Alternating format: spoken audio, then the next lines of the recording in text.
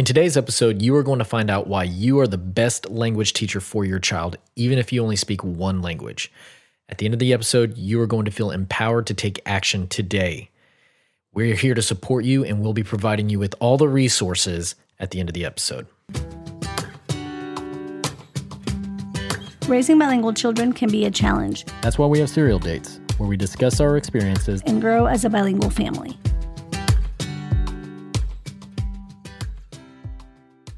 Let's get cereal, cereal. I wanna get cereal. Let's get cereal. No. Welcome back to Serial Dates. Hello, everybody, and thank you so much for listening to the previous episodes, rating and reviewing. We are so excited, and it really has fired us up to do more episodes and share our journey with you. Absolutely. I'm super humbled by everybody that's left a review. Thank you so much for being a part of this and helping us grow really quick. We're hoping to reach more listeners as time goes by, so be sure to share these episodes with people you know as well. And like you said, it's giving us motivation to continue doing this and to provide more insight to what's going on. And we're glad that you guys are enjoying it so far. For future episodes, please, if you have questions, give us topics you would like to hear us talk about. Remember, everything that we're providing you is experience-based, backed by some of the research, obviously, that you've been a part of going through your schooling on bilingualism, child life development, and family life education. Mm-hmm. So, yeah, in this episode specifically, we are really excited to share with you because it's basically the foundation of everything in learning a second language. We want you to know that you are the best teacher for your child, and we're just excited to show you how easy it can be to get started today. To get started, yeah. And so here we go. Today we're going to be kind of talking, like I mentioned, a little bit about you, and hopes to kind of get people excited about how easy it is to get started. Mm-hmm. Yeah? So I want to kind of talk a little bit about the first chapter of your book. This episode's called The Spirit of the Teacher, named after the first chapter of your book. And we're kind of doing a subtitle under that, The Spirit of the Teacher, which is you as the listener, you as the parent, you as the educator, whoever is listening to this that's going to be working with their child. Mm-hmm. So right off the bat, the start of your book, you're probably saying, I don't have the time to teach my child a second language, especially if I don't speak the language myself.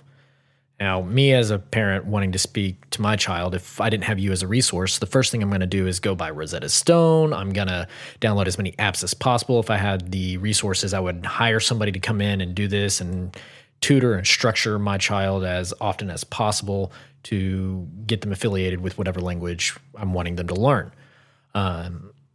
This approach can be pretty intimidating to people. What do you have to say about that?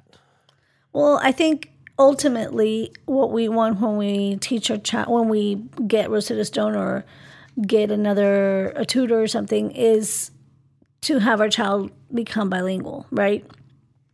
Well, unless you're able to pay that tutor forever, yes, they may learn some words and some phrases, but if you want it to last, you have to have a relationship built in, so that it's long-lasting, so that the language learning sticks and is long-lasting. So essentially what you're saying is I pay for my tutor for however amount of time, and I feel my child's learning the second language. I decide not to pay them anymore, and they're done. Mm-hmm. So what's next? Well, I do think that you retain a lot of the language, but if you don't use it, you do lose it. In fact, as a learner, as a bilingual person, I know there have been periods in my life where I have not been as fluent in Spanish as in English, even though Spanish is my native language. Like my high school years, I know that I struggled when I would talk to my grandparents on the phone. I would get stuck on words all the time. When I went to Colombia for the first time, when I hadn't been there for a long time, I struggled. I would get stuck on words and phrases because all of my friends, all of my interactions were in English. And so, even though I have a great relationship with my mom during my high school years, I didn't spend as much time with my mom as I did at school and with my friends who were all English speakers. So while you're not going to lose the language completely, if you don't have something to keep you connected, or someone rather to keep you connected to the language, you will lose it. I think what brought me back to Spanish, obviously I have a relationship with my mom and I would always speak with her in Spanish, was bilingual family. And my work was all day, every day in Spanish. So for your child, the reason why we made that strong statement saying that you are the best language teacher is because you are with your child most of their time. And also, you're going to be with them for the long run. A tutor may leave or they may not be able to tutor your child anymore, but you are with them for life. Right. I'm with my mom for life. You talk about your dad and his grandma, and really when she passed away, he had no more reason to. Yeah, even though Grandma Lee was alive, his grandma, who was his connection to the Korean language, passed away. Right. And so that's why. And that's why everything falls back to your big saying. Your big saying of. Second language acquisition is all about relationships. Exactly. Right. So also in the book, especially for parents that are already bilingual, you say there's not only economic opportunities, but opportunities to influence, make an impact, and create relationships with two worlds. So for the bilingual parents that are out there listening, talk about that a little bit. How does that, what examples do you have in that realm?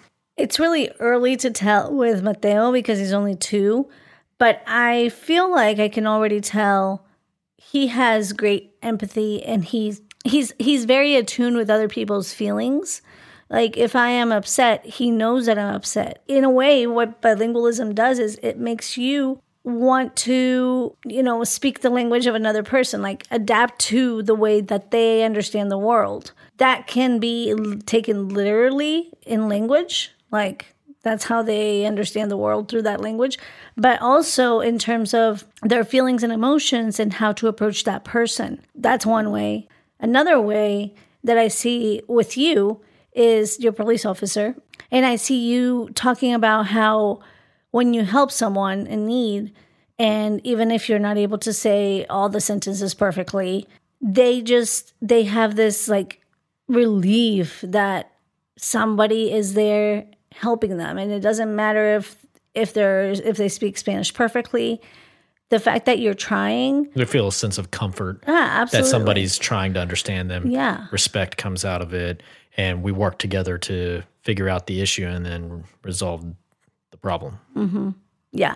I feel like it makes you connect, helps you connect with people at a much deeper level. So.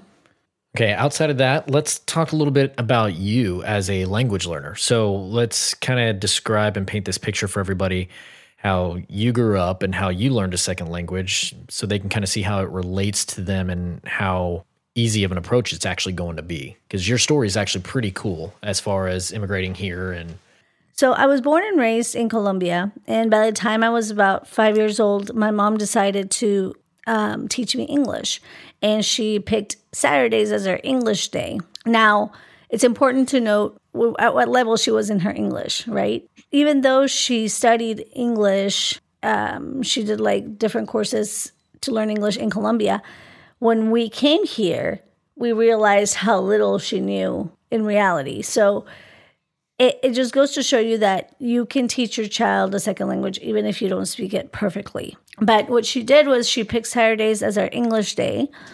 And she didn't necessarily say, okay, we're going to sit down and learn the language. She just decided to have our day in English. So from the very beginning of the day, she would say, good morning, how are you? Did you sleep well?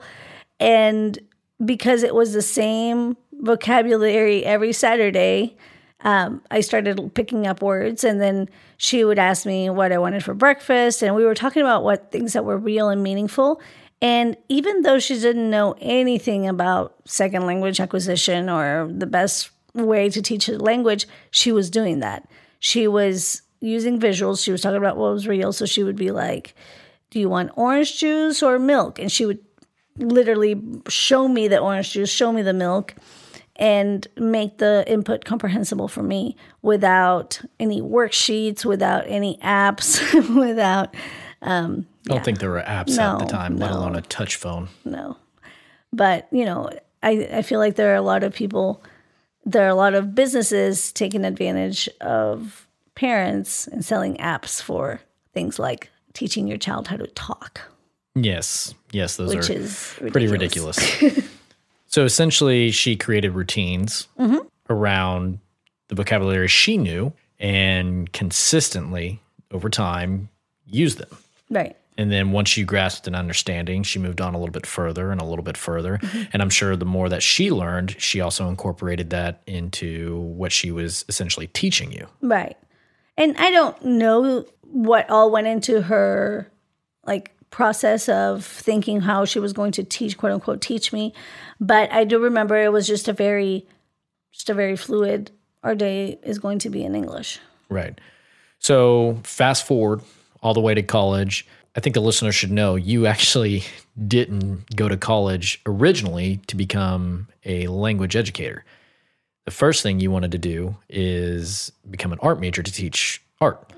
And you're a fantastic artist. You have wonderful work. But I think people need to get excited about you being excited about what you do. So talk about your transition from art major to child development and family life education. Well, I was going to school for art education, and both of us actually paid our way through college. So we were married at the time already, and we were working multiple jobs to pay sustain our bills, our college tuition and our bills. And our bills. So I had multiple jobs serving, and I was also teaching young children. But you got into teaching young children because of the art major. You wanted experience. I wanted to get some experience, right? So I eventually wanted to teach. I eventually wanted to teach art, maybe in high school, to help high school students and adolescents deal with their emotions through art, all that. And so when I started working with young children, that was just to get a little bit of experience in terms of teaching. And I remember clearly, I was sitting in an art history class, which I did not enjoy. And I remember I kept being late to the class because I would stay late teaching my class or talking to the parents with the young children. Or I would just say, I want to make sure I'm ready for this, prepare all the materials for the class. So then I would skip my art history class. And one of the days I was just sitting there and I realized I don't want to be here. I want to be in the classroom setting up for my next class. This was one of your other jobs in college to pay for college. You took on a teacher role for a Spanish program. Correct. Yeah.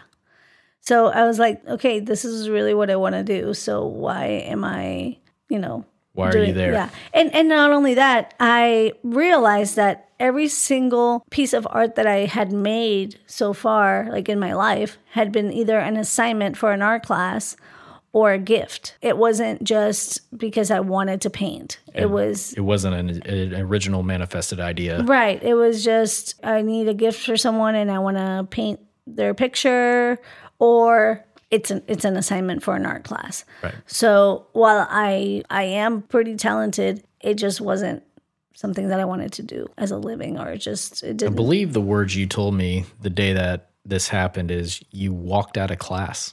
I did, in the middle of class. You walked out of class and went straight to your advisor and said, screw this, I don't want to do this anymore. I didn't say screw this. I know, but it sounds cooler. But you went and changed your major. Yeah. And you changed it to child development and family life education. So in the process of doing this, one of your very old students from start of you teaching Spanish, their parents called you. And I think this is where the biggest change happened, was through this child. So tell the listeners that story. Right. So I started tutoring this child, Ryan. And of course, I put my teacher hat on and I was like, okay, we're going to do these. We're going to learn, the fruits, and we're going to learn the colors. Curriculum. Yeah, we're going to learn the colors, and we're going to learn all the basics first. And I walked in with like my little rolling suitcase with all my materials ready to go, all my laminated sheets. At first, he was okay with it. By the second or third week, he was actually like crying that he didn't want me to be there. And the dreaded thing a teacher never wants. Yeah, exactly. And I was like, but why? I mean, kids liked being around me, so I didn't understand why. So luckily, Ryan's dad at the time was finishing up his master's in bilingual education. And he told me, he said, why don't you just play with Ryan? Just hang out with him. Like, just hang out with him in Spanish. And that was the biggest shift and relief. And we just such a huge change, not only in his interest, but also in my enthusiasm for teaching him, because he was enjoying it. So we were feeding off each other. Now you're developing a relationship with Ryan. Exactly. And he, like you said, he's enjoying being around you. Mm-hmm. And everything you were doing essentially was him having fun. And this is where you understood the concept of play. Mm-hmm. And I was also taking a play class in college. So it was perfect. Right. So for that play class, I had a big assignment. What I decided to do was interview Ryan. And my theory, what I wanted to come out of this project, was that second language acquisition was best done through play. Like so learning a second language. The best way to learn a second language is through play. That's what I wanted my teacher to get. That's what I wanted my other students to get in the classroom, that the best way to learn a second language is through play, because I was in the play class. And I did this interview where I asked him, kind of walking through our journey as student and teacher, and how at the beginning it was very structured, and we had those laminated sheets and the numbers and colors, etc. And then we moved into play, and I just asked him, out of all those different ways that we learned Spanish, or that he learned Spanish with me, what was his favorite way? And at the end of the interview, I asked him, so out of all those ways of learning a second language, what do you think is the best way to learn a second language? And he said, with my dad. Not the answer you were wanting. Not the answer I was wanting. And you still prodded him for questions, because I was the one that filmed that. Right. It was like a video interview. So I don't know. I honestly was not trying to ignore his answer.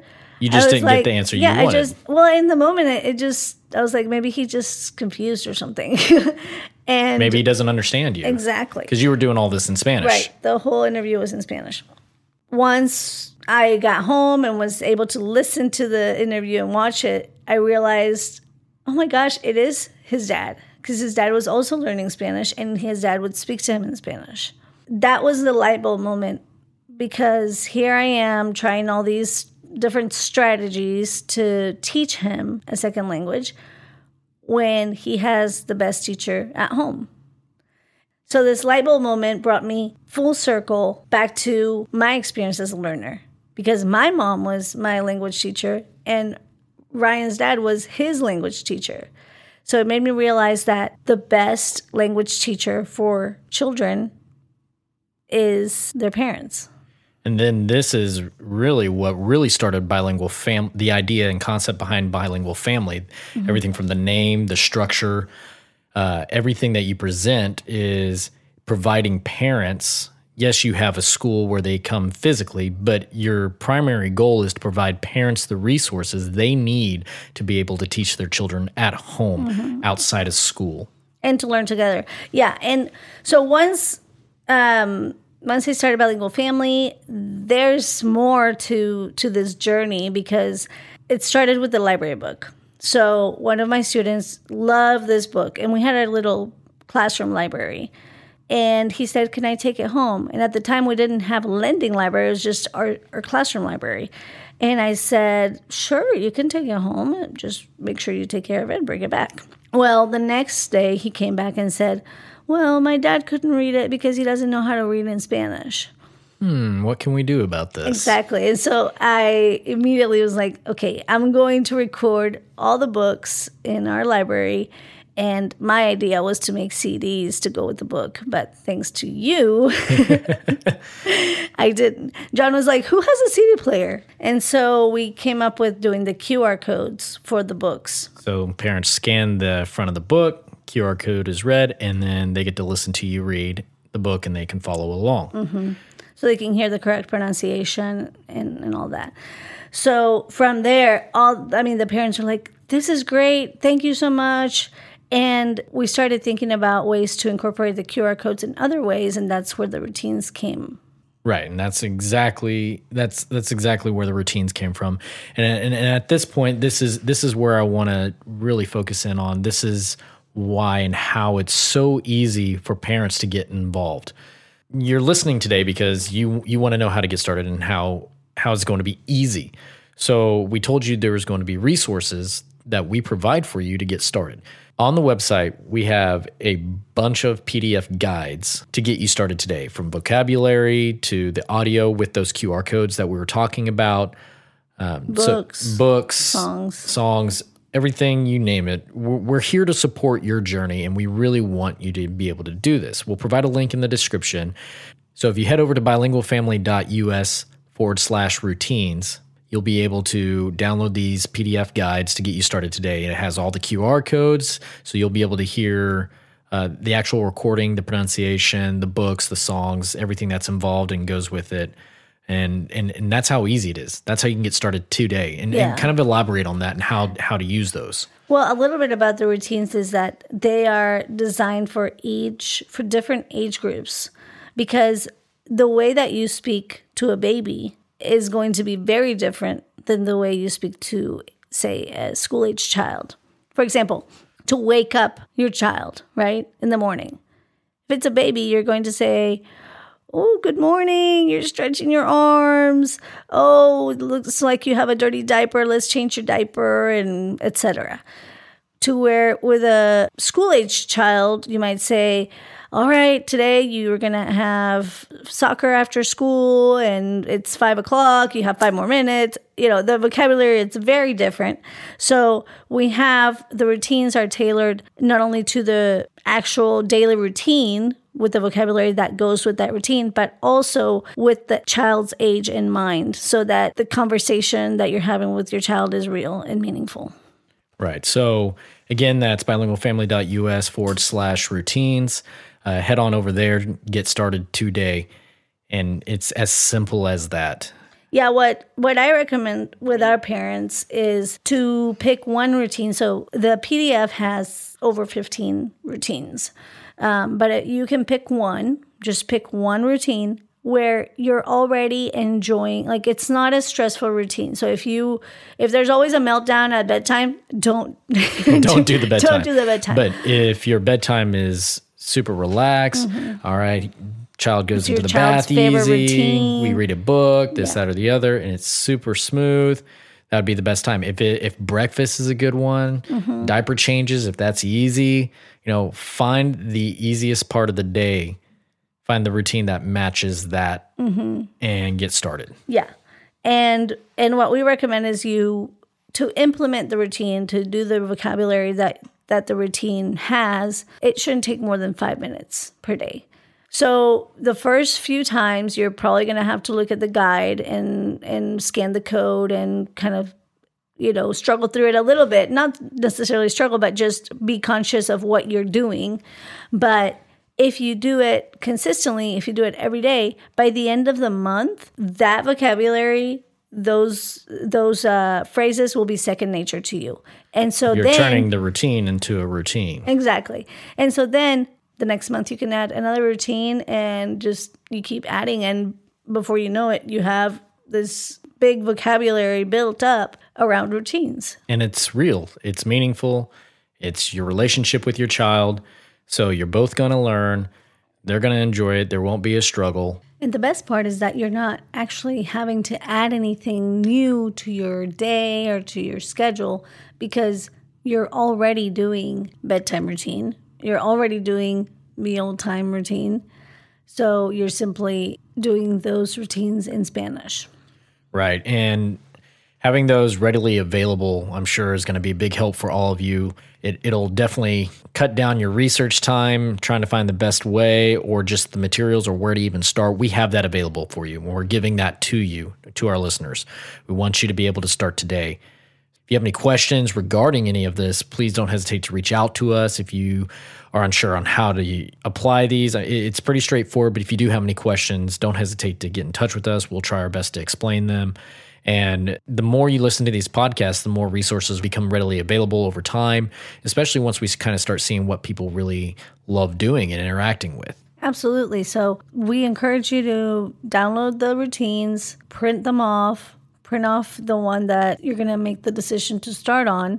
If you want, if you're feeling fancy, laminate it and then put it in the room where you're going to carry out that routine and get started right away. Don't think about it. Don't think about it. Yeah. Yes, just jump in, both feet, get started today, and just start that relationship building process with your child. So thank you guys again for listening to this, and we're super excited about you getting started with your journey if you haven't already done so. If you have, and this has been great insight for and help to continue your journey, then we're glad that we get to be there for you. So any comments, questions, concerns, general consensus about the world and universe around us? No. Get started. Get started. We'll see you guys next time. Adios. 안녕하세요. Thank you for being with us. For more on raising bilingual children, you can purchase my book, Become a Bilingual Family, The Best Method for Raising Bilingual Children, Even If You Only Speak One Language, on Amazon. You can also follow us on Instagram and Facebook at Bilingual Family. If you like this episode, share it with your friends. And as always, the best compliment is a review. Con amor, John and Daniela.